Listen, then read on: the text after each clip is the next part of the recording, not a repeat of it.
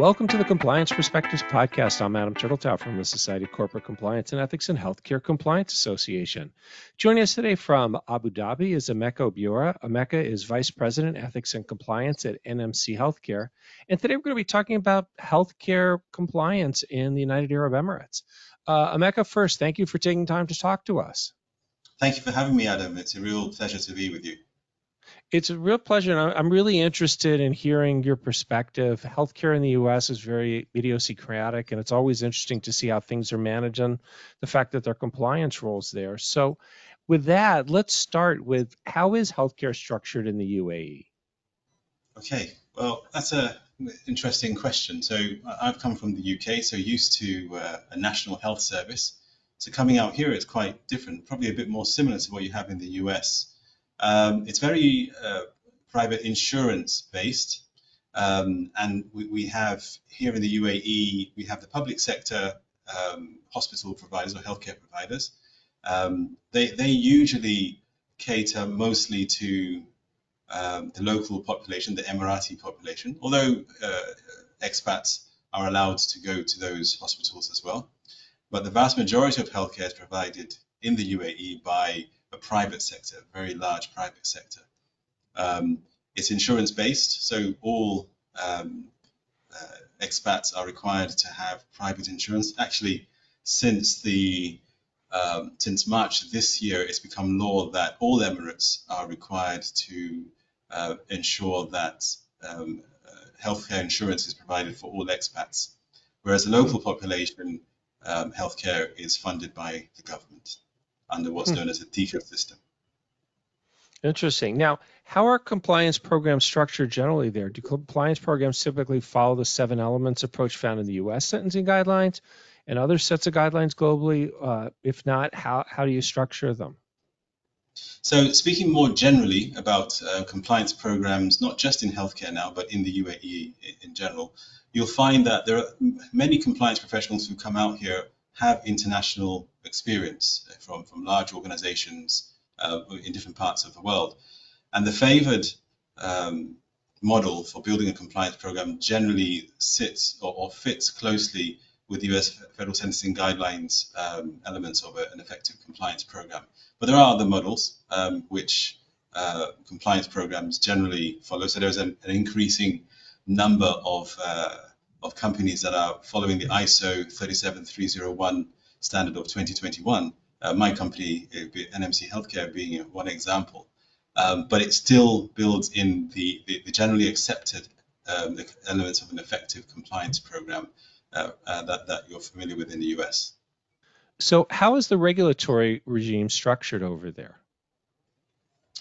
So out here in the UAE, you've got a two-tiered approach. There is the federal regulation, which covers the entire country, and that's governed by the ministry. So all federal regulations around licensing, etc., and standards are set by the Federal Ministry of Health and Prevention. That covers all the Emirates. And then each of the 7 Emirates beneath that has its own set of regulations. So you've got the Department of Health in Abu Dhabi that quite strictly governs the way we do business here or the way we operate. In Dubai, you've got the Dubai Health Authority, Sharjah Health Authority, and other Emirates have their own as well. They typically focus on the finer detail and they expand upon the federal legislation set out by the Ministry of Health. So, for example, you would have a requirement for all healthcare professionals to be licensed. Specific licensing requirements will be set by the individual healthcare authorities.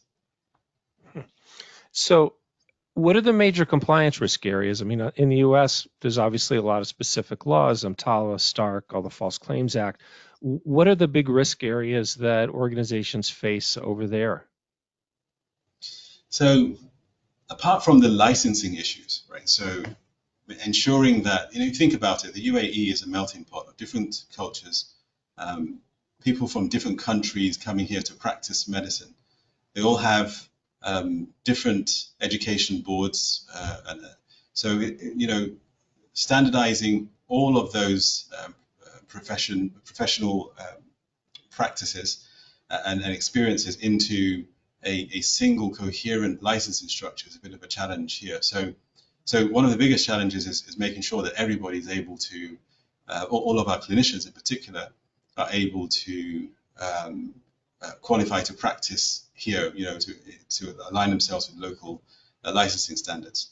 The other area I found, which is, there are two areas actually I found which are quite risky areas, are the risk of conflicts of interest. Clinicians in particular, and the relationship between them and pharmaceutical companies and other providers of healthcare equipment, etc. So managing those sorts of risks are quite important for us. And then data privacy risk is another important risk area for us. We've recently had an improvement, an upgrade of some of our privacy laws here in the UAE. And this is an area that healthcare out in the UAE is beginning to come to grips with as an important risk area. Well, privacy in its many forms is a huge risk area. I want to go back to one that you mentioned, which is the conflict of interest. I mean, that's a risk that's in many countries, of how to allow enough contact between pharma and medical device makers and physicians so that the doctors are properly educated, but not so much that these conflicts of interest are created. What's the general approach to this issue in the UAE? So you'll find that most healthcare providers out here will restrict the contact between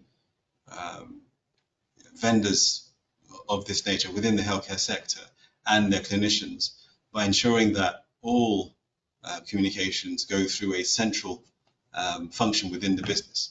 At my company, that tends to happen through the procurement team in particular, and also in individual hospitals through the administrative department, so the general administrative structure within the hospital unit itself.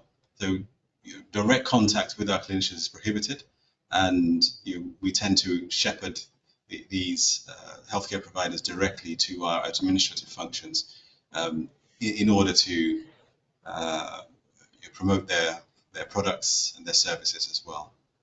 Let's say hypothetically, a healthcare compliance officer in the U.S. or just any compliance officer in the U.S. were to hear this podcast and gets the travel bug. What advice would you give to them who may be approached about a position in the UAE or decide they want to pursue one?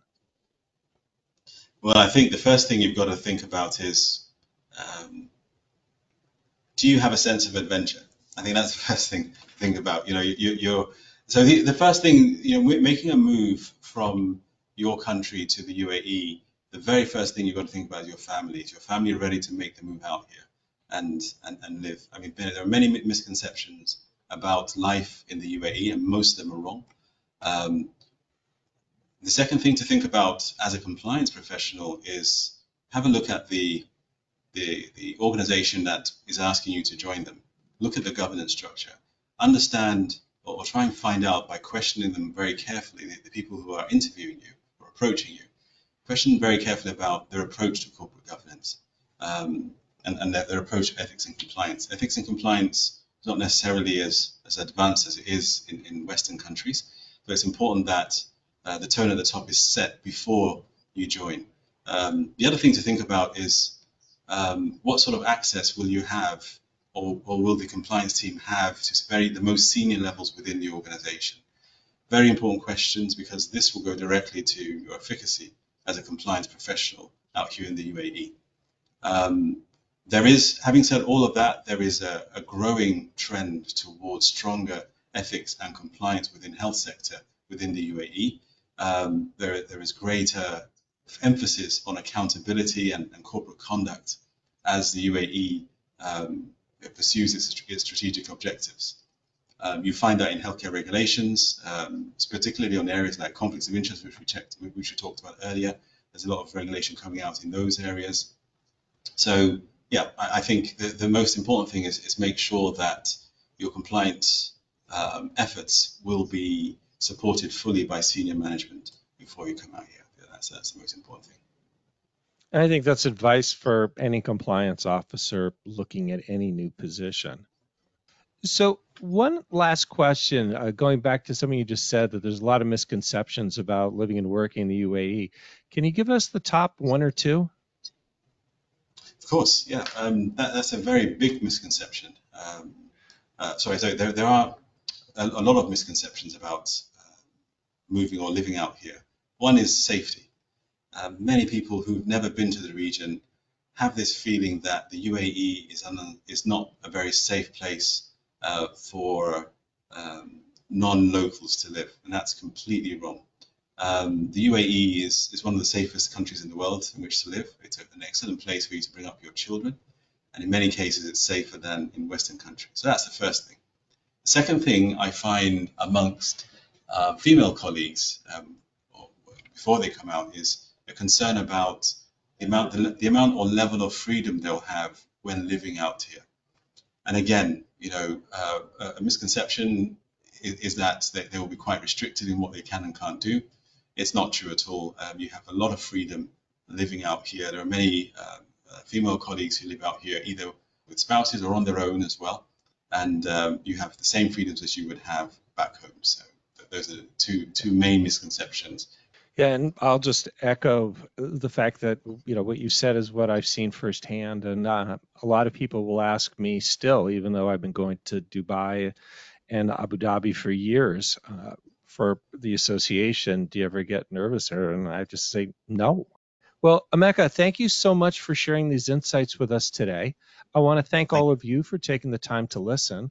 I'm Adam Turtletop from SCCE and HCCA. I hope we're able to expand your compliance perspective.